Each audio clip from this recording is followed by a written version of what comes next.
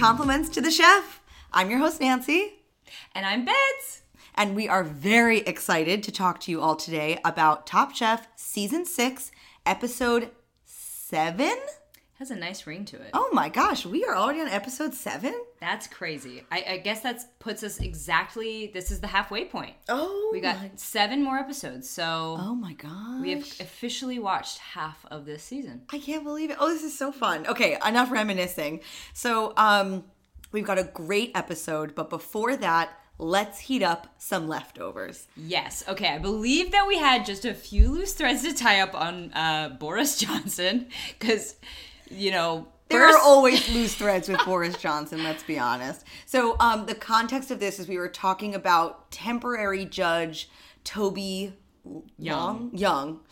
God, he sucks so much I don't want to remember his name. But we were talking about how he was revealed to have some sexual or like some misogynistic tweets about him, and also that he spent a bit of time in the early 2000s writing plays about sexual scandals in Great Britain.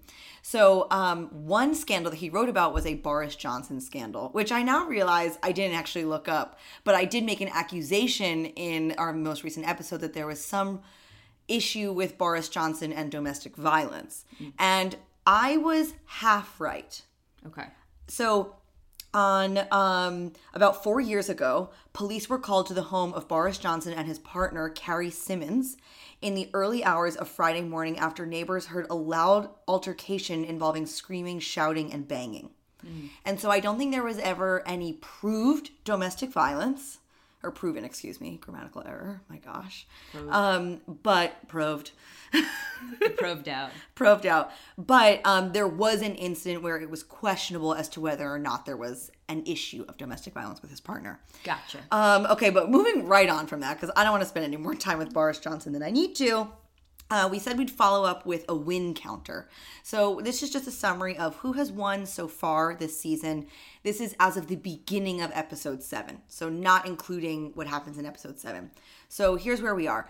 Michael Voltaggio has 1 elimination challenge win and 1 quickfire win. Brian Voltaggio has 3 elimination challenge wins, which is wild, of 6 challenges. Pretty good. Okay, 50%. 3 elimination challenges and 0 quickfires, which we talked about last episode. Right. Kevin has 2 elimination challenges and 1 quickfire, and Jen has 0 elimination challenges and 2 quickfires. Got it. So in the first 6 episodes, the wins are entirely accumulated across only 4 chefs. Wow. And you'll notice none of them are Mike Isabella. I just had to say. Let the record state. Despite what he might think, he was on the top with Brian, but boy, he did not win. Yeah. So there you go. So those are my leftovers for the week. Okay, perfect. And I had the task of figuring out exactly what chefs can bring on Top Chef. So we were wondering... I'm excited about this. I know. This was like, so based on...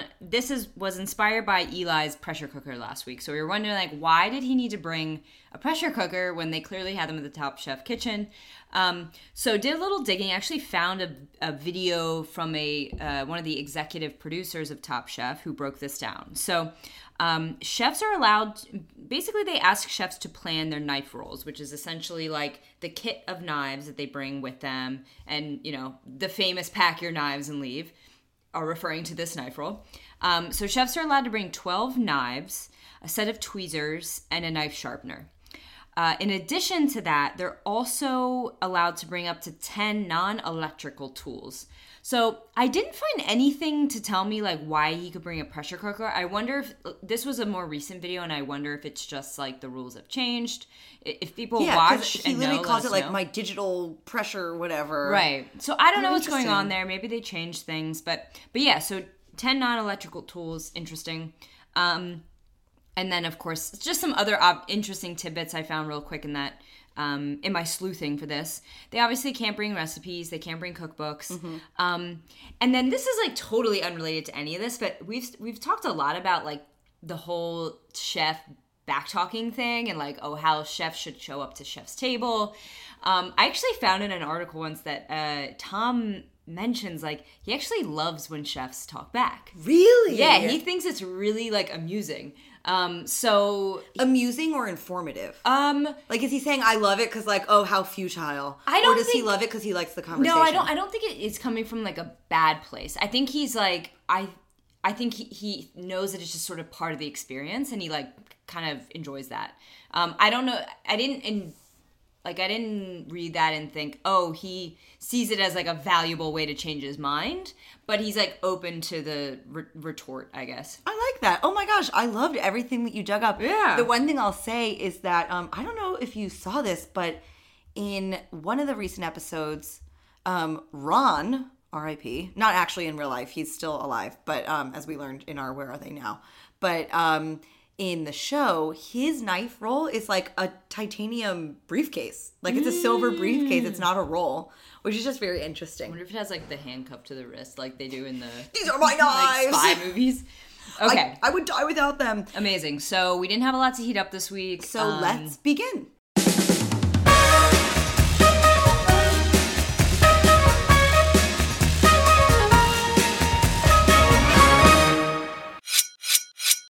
Let's dive into it. Okay.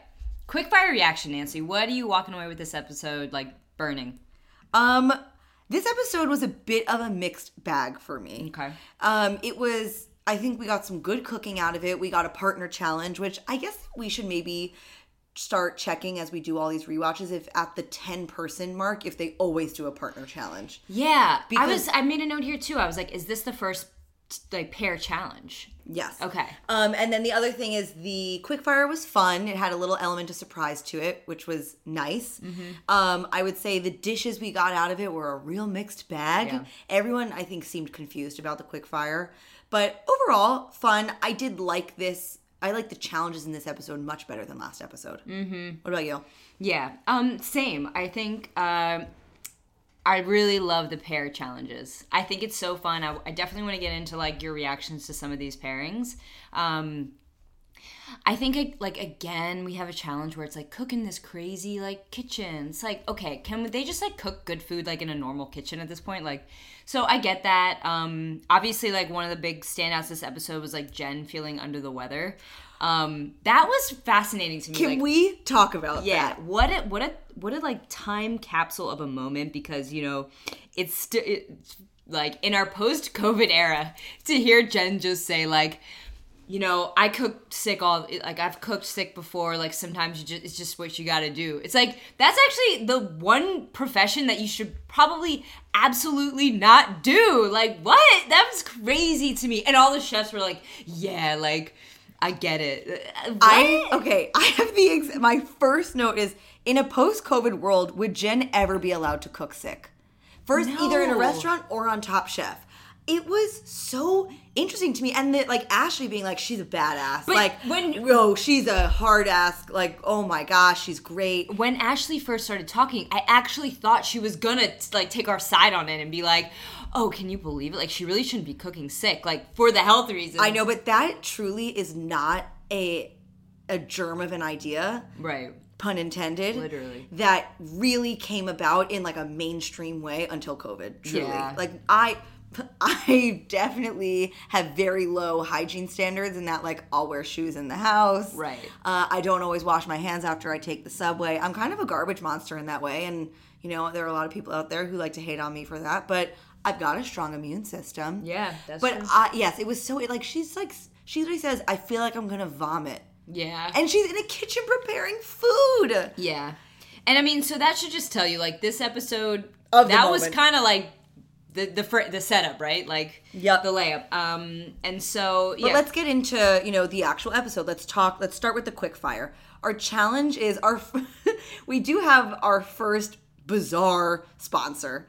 Quickster.com? Cookster.com. Sorry, Cookster. I guess it auto-corrected. Did we look up Cookster.com? Right now. Okay, I'll vamp while you do that. So the challenge is Cookster.com essentially, like, will help you come up with recipes for things that you have in your fridge. And so the contestants have to pull the lever on a slot machine, and they get 3 words to describe the dish that they need to make. One is a mood, one is a flavor profile, and one is a cuisine. And one of the funniest parts about this, that is a real theme apparently this season, is, of course, one of the cuisines is Asian. Putting the entire continent of Asia, which comprises so many different cuisines, in one bucket is just hilarious. And we got a lot of representation on that one. We got Mike I with Asian. We have Brian with Asian. I believe we have Kevin with Asian. So we got 3 Asian. We have Robin and Ashley, both Middle Eastern. And of course, like, I kind of jumped right into this sort of like regional like cuisine, but they also had, you know, the 2 other descriptors that they got paired.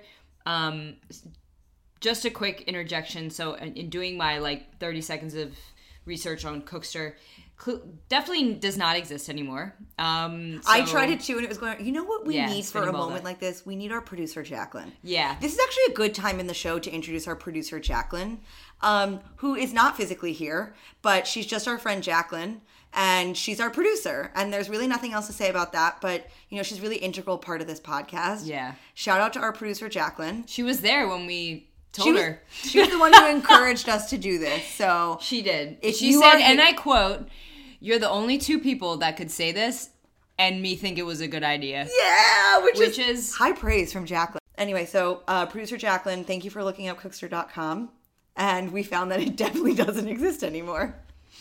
So, Cookster be damned. We still got a slot machine out of it, which is very fun. I do love that kind of like waiting period, like do. Like, some people got a lot of the same words, and then you have Ashley get up there and she pulls blue, cheesy, Middle Eastern, and I was like, where have those terms been hiding the whole time? They're totally out of left field. But okay, before we get into the dishes, let's talk about these moods. I was really confused about the direction with the moods. Some of the moods were stressed, blue, romantic, adventurous, and like, first off, adventurous is that a mood? Tired, like, I guess my confusion here, and I want to know how you would interpret like one of these moods, is, are they supposed to cook a dish like, if you're feeling tired, what would you cook? Because if I'm feeling tired, I'm making my pan chicken piccata that I make every night, and like, it takes 5 minutes, and it's because I'm tired, I don't feel like cooking. If I'm feeling stressed, I'm ordering sushi. Right. And if I'm feeling adventurous, I'm going out to eat. Like, I'm just very confused about these moods. And what is an adventurous dish? Like, an adventurous dish is, I think of an adventurous dish as like trying a new Thai dish that's really spicy that I've never had before, or just a new cuisine entirely. Well, I think that's it. I think, like, in this context, it's like adventurous is cooking something outside of your comfort zone. And so, like, I think one of the chefs that got adventurous, so Brian, Mike V, and Jen all had adventurous. And Jen actually was like, I actually didn't see that word being used as it was basically used as a way for the judges to say that it didn't meet the criteria. It wasn't like, oh, I'm tasting romantic or I'm tasting adventurous. It was only brought up in the event that that the chef did not like. Yeah, it just felt like there was no parity among these terms when it came to the moods. Like, it's, if I'm feeling tired, what am I cooking? Or like, if I'm tired, what do I want to eat? Yeah, I honestly just don't even think these chefs like even kept that word in mind at all. It was like really just like the flavor profile and the like culinary cuisine. Yes. Is that like repetitive culinary, like the cuisine? The regional cuisine. Yeah, it's fine. But I mean, in the case of Jen, who again, adventurous, they did call her out and be like, okay, she made scallops again. Like, dog, she's made scallops quite a bit. All she does is make fish. Love Jen, but like, oh boy, we need to see some different proteins, some variety. And so for protein. her, it was not adventurous. Makes sense. Yep. But okay, someone that I want to talk about is Kevin, who actually won the quickfire. And we'll get to that in a second. So Kevin got the blanket Asian, the dreaded Asian. Yes. And he says he's never cooked with Asian flavors before. Again, there are so many different types of Asian flavors. But what was really interesting was that his dish, he said, was specifically Vietnamese. And of course, we couldn't try it. Like, we didn't know the flavors. But I'm curious if he is familiar with Vietnamese flavors specifically, or what made him say Vietnamese. Like, I wonder if it's just where he lives, like, because I know in New Orleans, like, Vietnamese is sort of the dominant, like, South Asian, like, cuisine. That's a good point. That's a very good point. I take that. Okay, well, mystery solved. Mystery solved. But, okay, the other people on the top for this were Mike Isabella, ugh. I don't even remember what he cooked, but he did something. It's funny you mention that, because we actually had 2 yuzus in this quick fire. And 1 ceviche. And 1 ceviche. Okay, so just a quick check-in on our food counter. So as a reminder, we are tracking the number of dishes that feature bacon, ceviche, yuzu, and risotto. So with this quick fire in episode 7, we have now brought our ceviche counter up to a total of 12 so far this season. In 7 episodes. And our yuzu is now sitting at 4. So that's 8 for bacon, 3 for risotto, 4 for yuzu, and 12 for ceviche. So anyways, we're keeping eyes on it, but yeah, Wow. And I actually think, I will say, okay, I want to get this question to you, Nancy. Whose plate came out and you were just like, yum, I would eat that, no doubt, right now? Oh, that's a good question. Because that, I don't usually, but there was one dish here for me that really just... Honestly, none of these really called to me. The feta pudding, I am not a feta cheese person. I'm sorry. I know that you're Greek, but it just doesn't do it for me. I don't like shellfish, so the scallops are out for me. The curry chickpeas, let's just have a moment. Oh, boy.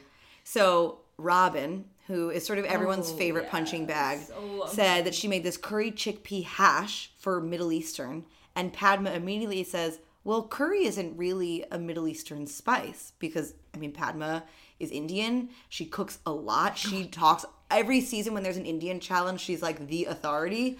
And Robin just goes, well, maybe. Like, she had no defense. She clearly in that moment had absolutely no defense. Yeah, she kind of like short-circuited her way, like walking that back. Yeah. So that one didn't really call to me. I don't know. What's the one that's on your mind? The one that was burning for me was actually Mike Voltaggio's. Oh, the dessert. Had that yuzu dessert. Whoa, dessert. That looked good. You know this, I love like a fruit-forward dessert. Mm-hmm. Like if there's a berry and a like whipped cream, oh boy. One of the best desserts I've had in a long time was Kendra, who will be a guest on the pod, did a pop-up over the summer where she did like an Indian collaboration with a chef she works with at Bon Appetit. And they did this meringue, this passion fruit meringue with berries, and it was yum, out of this world. You would have loved it. Oh, God, I actually went to another table and was like, "Are you gonna eat that?" And I ate it because I'm a chocolate forward dessert, but that one really converted me. So all around, I would say it was fun to see like how people like kind of honored some of these words, abandoned others. All in all, we saw some like kind of uninventive stuff from some folks, some totally missing the mark stuff. I think they actually also liked Ashes, which I'll just kind of say I think Tyler Florence. Oh yes, he said it was straight from the streets of Napoli. Yeah, and I was also like, okay. I think we've like are good on the plates, but like let's talk about Tyler Florence because is he like at that time like. Is he supposed to be hot? Like, is he hot? Yeah, he was like an attractive young chef at the time. He was a real TV personality. But very quickly, I just want to call out who was on the bottom of this. So we had Robin, who again aired greatly and offended Padma. Then we had Eli, whose dish was quote drowned in citrus, and then surprisingly, we have Jen on the bottom. Now she said that she's feeling nauseous, so clearly that affected her performance. But the critique there was that her dish was not adventurous. Yeah. So, but it's her first time on the bottom. Now, the thing that I want to make sure that we cover before we get to the elimination challenge is Kevin. So Kevin wins the high stakes quickfire, and he is allowed the choice between $15,000 or immunity. The same choice we saw Robin given in episode 1. Yeah. But Kevin takes the money and not the immunity. I love it. Love this man. It's actually, it's crazy to think that Robin didn't do that. In episode 1. Yeah. Like, the odds of you going, well, she probably honestly would have had she not, but like, I don't know, like 15, that, really? You want to, okay, whatever. Yeah, so I loved that Kevin essentially alluded to the fact that he knows he's not going home. Not because he's a favorite, but because he's confident in himself. And that is a type of confidence that we want out of these chefs. And I think he got a lot of respect in everyone's book for saying, nah, I'll just take the money. Also, because, like, God forbid he does go home. He's going home with $15,000. Yeah. Like, okay, fine. So, I get that. Anyway, let's move on to the elimination challenge. Okay. This one's kind of a mouthful again. So this week's elimination challenge, basically, like, at the end of the quick fire, typically the chefs are kind of told right there in the Top Chef kitchen what's coming at them for the elimination challenge. However, today, this episode, Padma says, nope, just head home. You'll figure out what's going on later. So the chefs head back to the house. Lo and behold, the challenge awaits them in their very own home. It's a trap. It is a full trap. Orchestrated by Macy's Culinary Council, which we'll get into. So for the challenge, the chefs roll it back to the crib and essentially are asked to put on a dinner party for Macy's Culinary Council, which is basically just a bunch of, like, famous chefs and restaurateurs that we'll kind of run down the list on in a bit. But the ask is that they create one family-style dish. They will draw knives for both their teammate, so this is going to be a pair challenge. So they'll draw the knife to determine their teammate, and also the bag of ingredients from the guest judge that they will be cooking. So we have 5 guest judges. Each of them has their own sort of, like, culinary background, so we get a little bit of, like, diversity as far as, like, ingredients represented. What are your thoughts, Nancy, on this challenge? I think it was doing a lot. Yeah. I think I liked that they had the different chefs and, like, the mystery bags. I thought that was fun. I do think that, you know, cooking time after time in these unconventional environments, it has to be getting the best of them. And it is. I mean, I think it was Jen is again feeling the stress of the competition. Yeah. She clearly is being a little beat down. I think Brian made a comment about it too. Yeah. And it's like, when are they going to get a break? I actually have a question for you, which is, do you think that, like, part of me is convinced now that, like, this is like a conspiracy theory where the producers realized, like, the gap of talent was too great, and they basically are doing these crazy challenges to essentially, like, handicap, like, the stronger chefs. Interesting. In some way. I don't know how much of a conspiracy that is. I think there's a lot to that. I think at the beginning they're trying to let everyone get their sea legs, so the challenges and the cooking situations are more straightforward. I think that's actually a great point. I think that everyone has a sense of who's who and what's what, and now we're going to just hyperload you with all of these different variables that could possibly set you astray. I think that's a really good point. I also remember that I listened to an interview on our brother podcast, Pack Your Knives. They don't even know we exist, but we love them. We love you. Have us on your podcast. I would die for you. I would die for you, Kevin Artemis. Definitely listen to Pack Your Knives if you like us. Yeah. But also, if you like Pack Your Knives, listen to us. Yeah.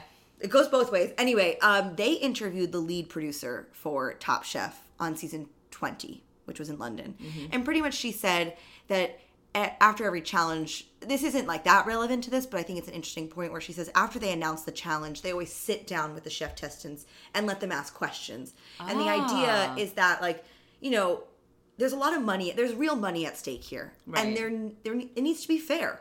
Yeah. It needs to be that everybody is given a fair shot. Of course, there are people who are stronger competitors than others, but production, because there is money on the line and they are working with sponsors and there's, like, a lot of interest, there can't be any sense of corruption or, like, it being rigged. That's interesting. And so to your point, yes, I think it's possible that they do this to, like, knock them off. Right. But I really think that they are just consistently trying to create the most equal and level playing field that they can. That is super Which is why they have these mysterious elements to all of the challenges. Right. Like, you know, if you cook every single time in the Top Chef kitchen, then, you know, someone who's really good in that type of environment, whereas it might not favor someone like Ash, who didn't go to culinary school. Yeah. That's really good for someone who, like, Ron, I think, went to Culinary Institute of America. Right. And so that type of professional kitchen is really good for him.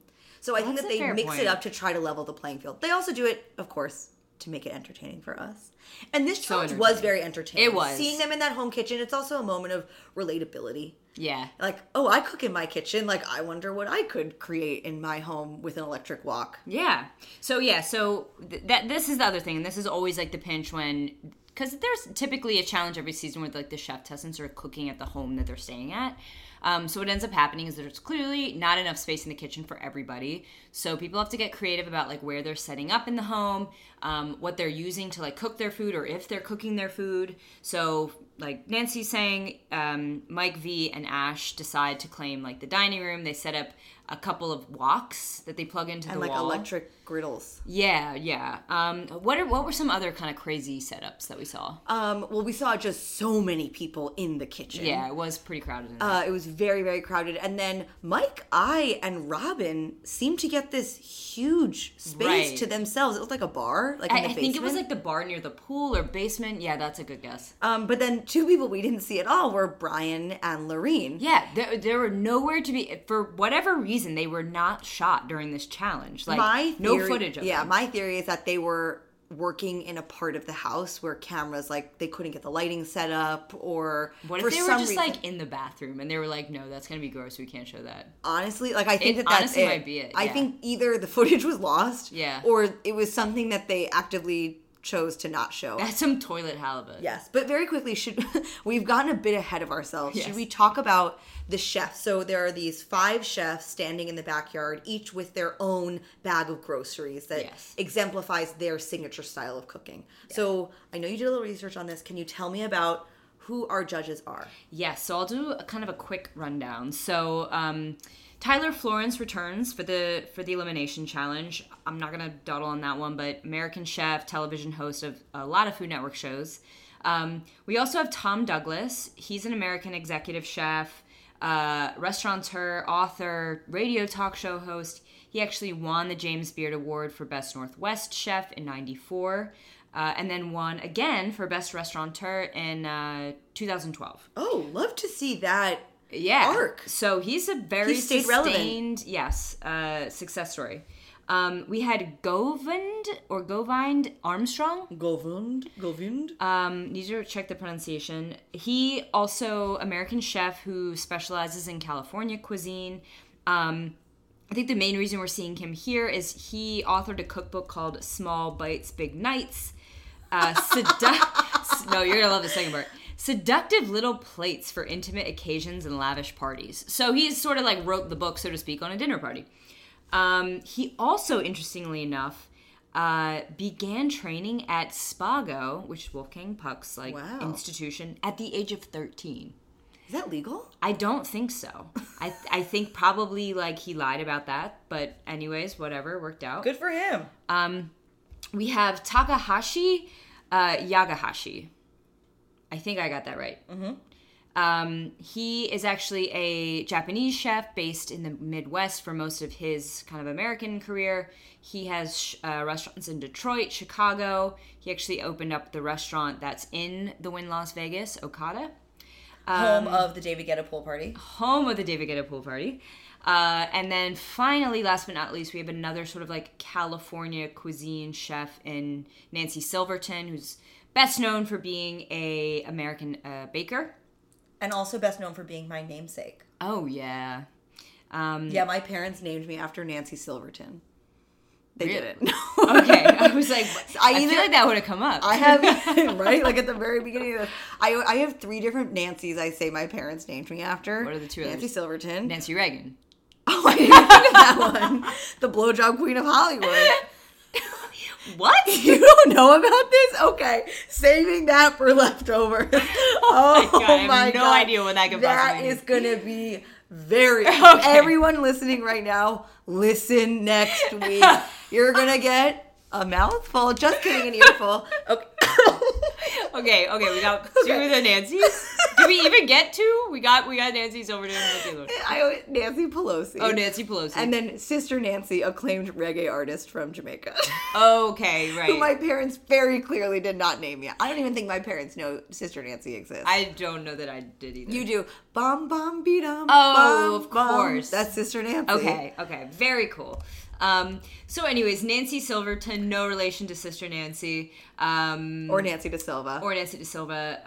Winner of the James Beard Foundation Outstanding Chef in 2014. So also still very relevant.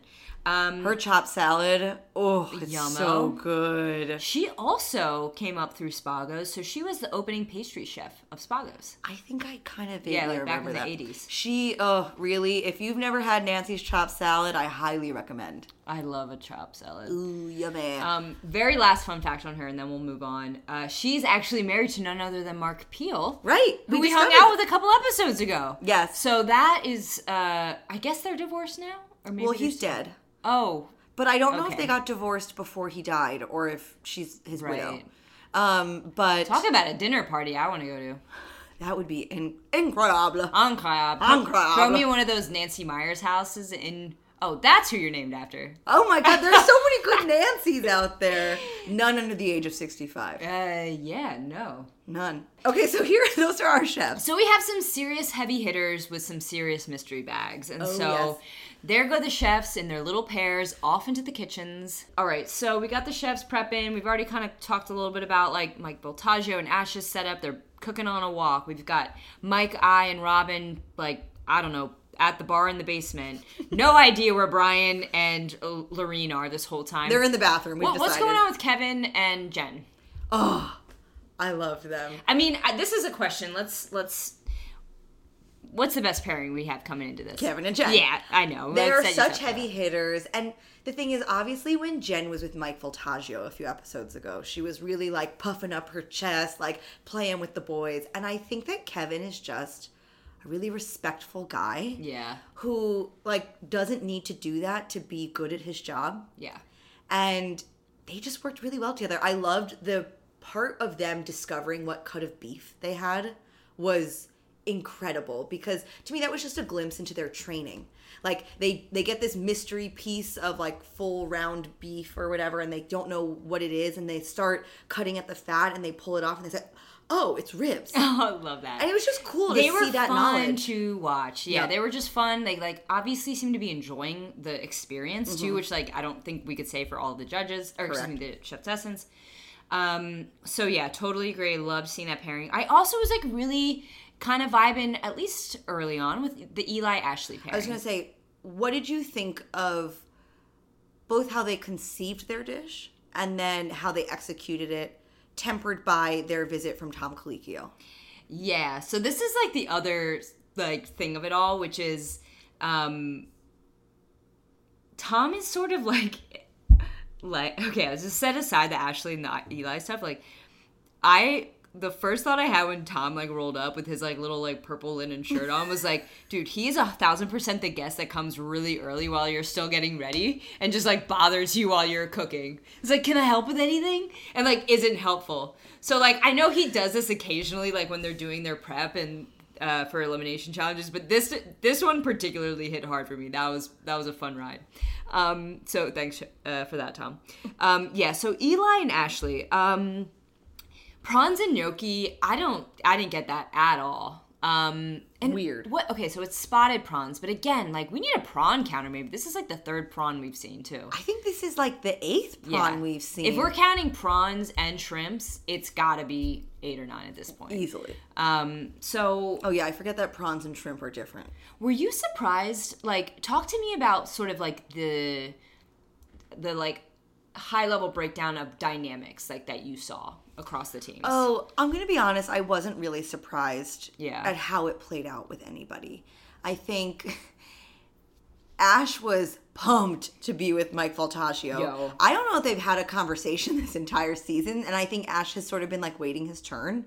Yes. And he got it big time. Oh my God, that's exactly what it was, dude. He was like, I get, because he's not the type of abrasive personality of a Mike I who's just going to force his way into the brothers Voltaggio. This is his shot at the big times. This is his shot at being, like, of service to Michael Voltaggio. Yeah. And we'll get to how that played out in a little bit. But that dynamic wasn't surprised at all. Have no clue what the dynamic between Brian and Lorene was. We'll never know. Never know. The lost tapes. Eli and Ashley, I was not surprised to see that they were sort of talking past each other. Yeah, they're, in my mind, even though Ashley was saying how, like, she sort of took, like, the kind of lead role, they kind of strike me as, like, having the same temperament in the kitchen. And so, like, yeah, you kind of almost want a Mike Voltaggio and Ash situation. They weren't great. Of course, the one that really grinds my gears is the Mike I. Robin situation. Yes. Okay, did you catch how many times he said I have that in my notes. Yes. It was disgusting. Yes, dude. It was Robin erasure. Yeah, Robin erasure. Justice for Robin. Look, I don't think either of us is going to sit here and say she's a great chef. I think she has constantly tripped over herself in this competition. But he did it so on purpose and, like, so in brazen, such a grotesque way. Yeah, it was gross. Every single time in any forum, he said, I had this to work with, and it was disgusting. You gave me this bag, like, yeah. It was disgusting. Oh, but in a beautiful moment of, like, karmic retribution, when the challenge started and they all ran into the house, Mike I took a tumble and, took Eli down with him. And so it was like this beautiful moment. Yeah, it was perfect. So I was happy to see him, like, fall on his face preemptively for the treatment he gave Robin in this challenge. Yes. So dismissive. It was gross to watch. It was gross. So, yeah, I think... Let's talk about the food. Let's talk about the food. So, let's actually just, kick it off with Mike and Robin. They got Takashi Yagahashi's bag. They were working with, I believe, scallop and tuna? No, it was tuna with mushrooms. Oh, tuna with mushrooms. I believe. Okay. And it was... According to the judges, it was a successful dish, but it's clear that Tom has, like, come in with the information that their dynamic wasn't the best in the kitchen. And to me, it's obvious that while the dish is good, it's not good enough that they need to reward that behavior on Mike's part. I totally agree. In a partnership challenge, I mean, do you think that they weigh how they work together as part of the rubric? That's a good point. I mean, I feel like part of it is just, it's like kind of inherently baked into the evaluation because, like, if they don't work well, they're going to be on the bottom or we won't hear about it. So if they're on the bottom and they don't work well, then it's just a matter of, like, who was the more responsible party for the worst part of the dish. But, yeah, I just don't know that there's ever a benefit to, like, just speaking badly of your teammate. Like, because you draw attention to yourself before it actually gets to the deciding moment. Like, if you look a mess and you're bringing stuff out and I can, like, sense your weird energy, like, you've already primed me to think something's going to be wrong on this plate. That is very well put. I think that's exactly right. So next we have Jen and Kevin, our favorite duo of the night. With their Kobe beef with a cardamom and ginger tomato broth. Yum. It sounds delicious. I'm eating that. It sounds out of left field. Like, I'm going to be honest, the tomato was very strange to me. It was clearly delicious, so I'm not going to knock it at all, and I'd love to try it. But it was a surprise to me. It didn't feel like that went with the flavors at all that they got in their basket. Yes. And to me, cardamom's interesting. It's like one of those spice flavors I, like, can't remember until I taste it. So, like, anytime a chef, and it's not as popular of an ingredient on this, but, like, on, like, the Great British Baking Show, for instance, they love to bake with it. And I can never get a sense for, like, what that tastes like. We need to go eat some cardamom and report back. Yeah, we're going to shove it in our mouths. Should we do it for leftovers next week? Yeah, we gotta. Putting it on the list. Okay, so let's see. Other kind of folks that didn't really get the vibe right. We have Eli and Ashley. We kind of already talked about, like, what weird pairing, like, gnocchi and spot prawns are. And beet, like, there was, like, some beet pesto on the bottom. I will say that, like, visually, and I think one of the judges made a comment of this. Oh, none other than Toby Maguire or whatever. Toby Young. Toby Maguire. I'd much rather hear what Toby Maguire has to say. Insult to Toby Maguire. I'm sorry, Toby Maguire. But I actually thought their dish was, like he said, like, kind of Monet, like, beautiful from a distance and kind of whack up close. Yes. Did steal that from Clueless. So, he's not the most original. God, I hate that I quoted him and he quoted something else. It's okay. It's okay. That's Clueless erasure. Clueless erasure. A lot of erasure. Okay, so the gnocchi was too salty. Ashley knew the gnocchi was too salty. You heard her say it. Yeah. So you hate when that happens. But she also undercooked the protein. She did. She also underseasoned it. And, like, that's one of Tom's biggest gripes is he's like, just because you salted one thing on the plate does not mean you don't have to salt anything else. You have to salt and taste each individual component. Yeah, he sort of looked at her and he said, like, that never works. We all know that never works. Yeah. So I understand her intentions with it. But it's just sad because I do think that they could have gotten away with not putting the gnocchi on the plate at all. Yeah. And even though the protein was a little undercooked, they would have fared better than the other team on the bottom. I hate when I get on that train of thought because then I'm just like, oh. What if? And this is, of course, in the days before Last Chance Kitchen. Oh, which God. I can't even open that bag of worms. Yes, but just wait. So excited Listeners, just you wait. So kind of rounding out the disappointments, we also have Mike V and Ash. They got absolutely whacked this episode. They got bopped by the wok. So Mike V and Ash are trying to throw together some basically bacon wrapped scallops. I'm sorry. What was it? Like prosciutto wrapped fish? Bacon wrapped halibut. Okay. I was surprised to see so Mike do it was a halibut bacon off. wrap. Yeah, between the brothers. It's a Voltaggio halibut off. The annual Voltaggio halibut off. The first annual, the last annual, because Mike V didn't win, so you know he's not participating again. I will not do that. Dad! The odds were stacked against me. It's not fair. I had to use electrical outlets. Anyways, so Mike V's thinking he's real clever and stuff, plugging in those woks, and steps away for a moment. Turns out the woks go off, and they blew the fuse. The fish goes cold. Yeah, it just I was really surprised to see something like bacon wrapped fish from Mike V. That's weird. It feels so. And then he puts a ravioli on top of it. Yeah, and it didn't look That's good. Crazy to me. I will say Toby Buttface or whatever his name is, he we just need to use a different last name every time. Our producer, it's gonna be Toby Erasure. Toby last name Erasure. Our producer Jacqueline will think of a list of last names for us to use from now on. Thank you, Jacqueline. So I was gonna say that I did agree with him where he was like, the textures in this were all off. You had mushy ravioli, mushy egg yolk, and then of course the fish wasn't cooked well. Maybe a crispy bacon would have saved the texture of it, but it was also a very beige dish. Yeah. There was no it was. I didn't like the no acid. Power of it. It was so it was not really appealing visually. And Ash was just along for the ride. He was having the time of his life. He was one of those kids with the big lollipop and the helicopter hat. That guy was so happy to be there. I almost wish he went home just so he could go out with that fun experience. Oh my, true. I think he would have been happy. He probably would have loved it. Yeah. He'd be like, what an honor. What an honor. I would die for you, Mike Voltaggio. And then, last dish to talk about is the other halibut in the halibut off, which we did not get to see. The censored halibut. Yes, censored. Talk about halibut erasure. I'm saying it's got to be that they made it in a bathroom. That's a bathtub halibut, toilet halibut. But apparently it was good. Because where else? They had to probably have a sink, right? Access to a sink and counters. And where else are you going to get that? The bathroom. It's halibut erasure. We need to. I bet there's something on Reddit to I bet somebody. Okay, I'm gonna task you with that. Yeah. But clearly this was a delicious dish because we have it on the top. It was halibut with a corn cake and chorizo vinaigrette.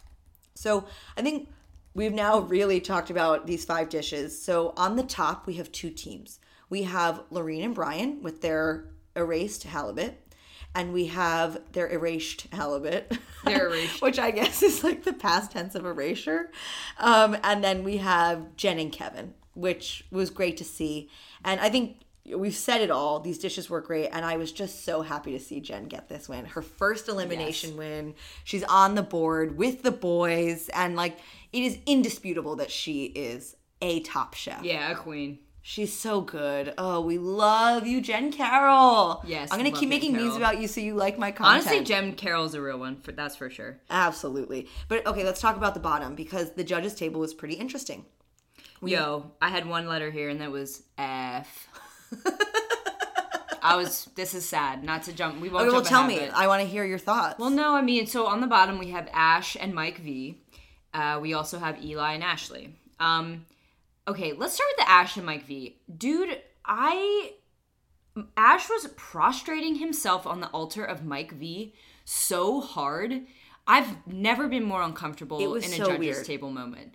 Like, going into it, like, he literally, the quote of the episode, I think, was when, they're trying to figure out who did what, and Ash says, quote, "It's like washing paintbrushes for Picasso."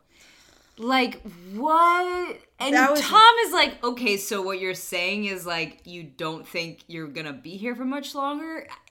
What were you trying to accomplish there? It was gross seeing him suck up. Like, did he think he's, like, gonna get a job working for Mike Voltaggio? I honestly think he was, like, his most important thing was, like, Mike Voltaggio must like me. Yeah. At all costs. And Mike was really uncomfortable about it. He was like, no, I have a lot of accountability for that dish. And I think, look, it's obvious Mike V is not going home. He is such a strong player. I'm sure in the moment he felt, but there was a real reason to send him home. Ash is accomplishing the complete opposite of what he's trying to accomplish. It was all his idea. It was all him. I love him. I let him do whatever he wanted. Yeah. And so the fact that it was bad, like, the judges have no option but to send Mike V home for this because it's so clear that his minion did nothing. Yeah. He set the table. Like, he took 10 minutes out of their 2-hour cooking time to set the table. Wow. Which I'm wondering, like, would production have just done that if Ash hadn't? Yes. Yeah. Right? Yeah. It was like, he was so... I need to understand, like, what conversations were had. Yeah, I need that put to know him more in about the such a weird position there. That was super weird. Dude, when they get back into the waiting room and Mike V, just, like, in classic, like, non-emotive, monotone fashion, is just like, you didn't have to say all that stuff you said. And, like, at first when he says that, I'm like, oh, he's gonna, like, be mad at him for saying all that because kind of throws him under the bus. Yes. In an unintended way on Ash's part, but and then he's like, that was really nice. Like, so obviously it worked. Like, Ash sucked his butt enough and, like, it worked. Oh gosh. Well, okay, then of course we have the Ashley Eli combo. This is where the F is for me. This was hard to watch because I think in discussing the dish, it did become obvious that Ashley was really accountable for a lot of the things that they didn't. Unfortunately, even though we love Ashley, we love you. Love Ashley. It is clear that, like, she undercooked the prawns. She decided to keep the gnocchi on the plate. And, like, there were a lot of elements that she was actually responsible for, but I really feel like Eli did her dirty here. Yeah. He was a real weasel. He was a big old bowling ball. He let her take a lot of accountability, which I think was valid for her to take, but he didn't show any honor here. Well, did she make the gnocchi as well? She prepped them, but he cooked them. And so he clearly salted the water, and that's what made it so salty. Yeah. I mean, but it's possible she put salt in the dough. Like, that's also entirely possible. Yeah. So what did he do? He just kind of cooked. Yeah, it's unclear what he did. I didn't really get that. I mean, I guess you can't go home if you didn't do anything, which we've talked about, but... So bummer of all bummers, Ashley goes home, super disappointed, but have to ask Nancy, prawn and gnocchi, are you eating that? I would not eat that. Not eat that? I don't think I would eat that Across the board on shrimp, I'm not going to eat it unless it is like, what's that famous place in New Orleans with the barbecue shrimp? Where it's like their number one dish. Oh, yeah, uptown there. Giacomo's. Yes. Yeah. Like, unless it's that, I'm not going to go for it. So, across the board, I'm a no. Also, I don't like beets. And salty gnocchi doesn't appeal. So, I'm out on all components of this dish. What about you? I'm with you. I don't think I've ever, like, seen that pairing before.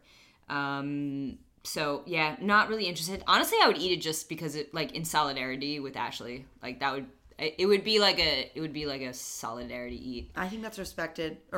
But, so Ashley goes home, unfortunately. But I'm very excited to share with you where Ashley is now. Oh, okay. Yes. It's good. So, where are they now? Ashley Merriman edition. At the time of airing, Ashley worked for a restaurant called Bronzino in Seattle. She was soon thereafter recruited by Alex Guarnaschelli, who of Food Network fame, who I didn't realize was the owner and executive chef at Butter, which was like the place in like the mid-aughts in New York City. It was sort of like half nightclub, half dinners. Okay. You know, one of these places that only exists in New York. Yeah. And it was like the most elite. It was the place you wanted to be seen. Like, I think there was an episode of Gossip Girl that was filmed at Butter. Wow. It was We should probably watch that episode just to be and sure. do a special bonus episode of content. So it was the spot. It was the cool place to get a reservation, to be see and be seen. And so it's actually kind of cool that Ashley worked there. I like that about her. She married her now wife, Gabrielle Hamilton. Yay! Around this time. And Gabrielle is also a chef and cookbook author.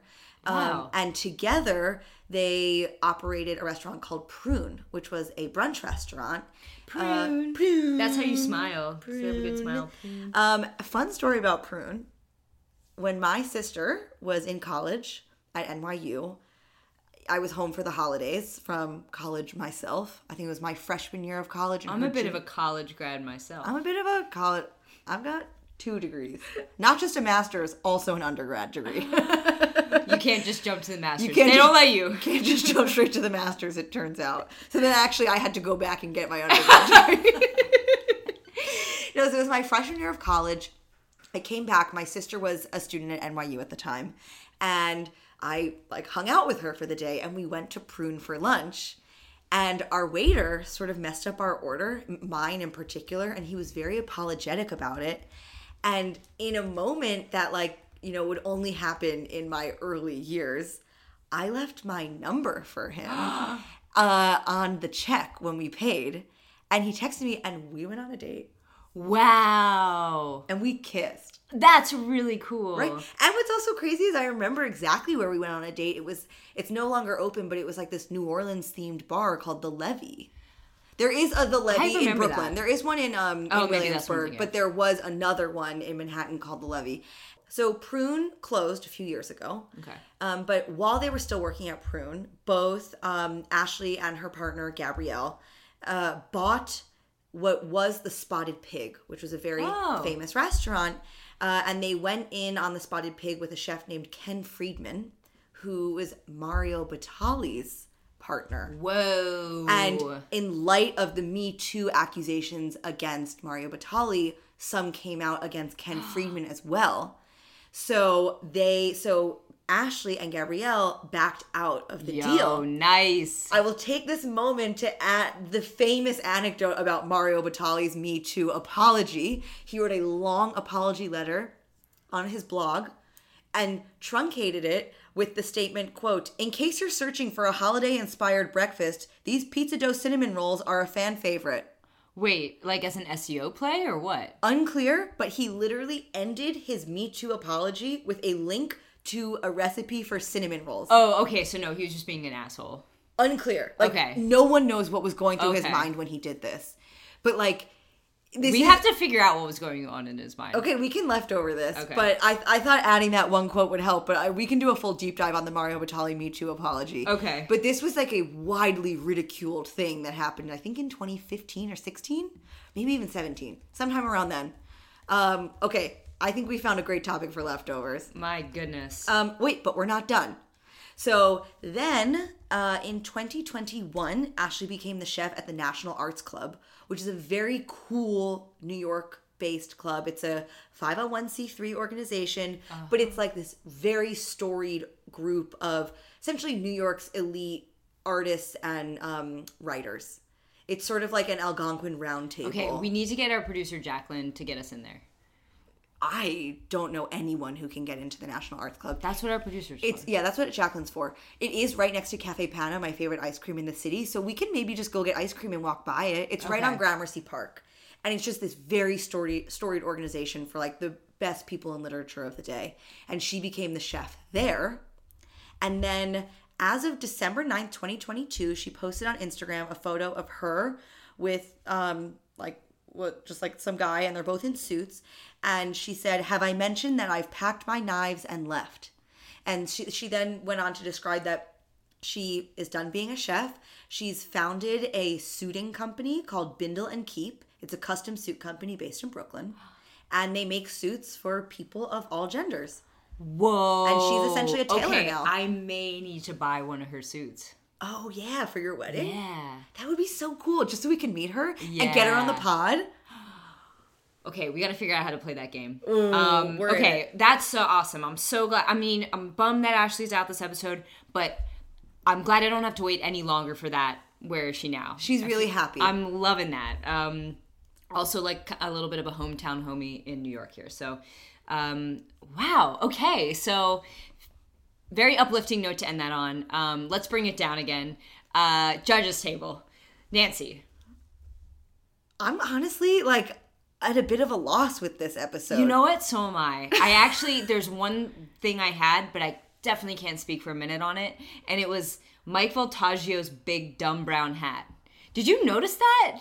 Yes. It was so big and dumb. And like he like had it on so this is in his talking heads. He's like wearing this like backwards like I don't even know if I call it a baseball cap. It's just so big and dumb.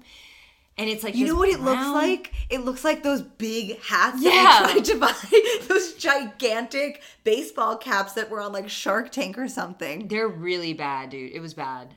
Yes, it does. Big noggin. Yeah, Michael Voltaggio's fashion, it's so of this moment. Like, he's a real, bad boy. Yeah. And I've he's been wearing his... bad. I've been bad. He's wearing his Converse shoes and his big brown hat. What a silly outfit. Yeah, it is a funny little... Anyway, so I'm actually really happy to, like, kind of not have a judges table for today. I think, like, I'm glad to know Ashley's still killing it. And this has just been a really fun episode. We're down to 9 chefs, if you can believe it. That means we have next week, and then Restaurant Wars! We love Restaurant Wars. Oh my gosh. Okay, well, this has been so fun chatting Top Chef. This is compliments to the chef, and we'll see you next time.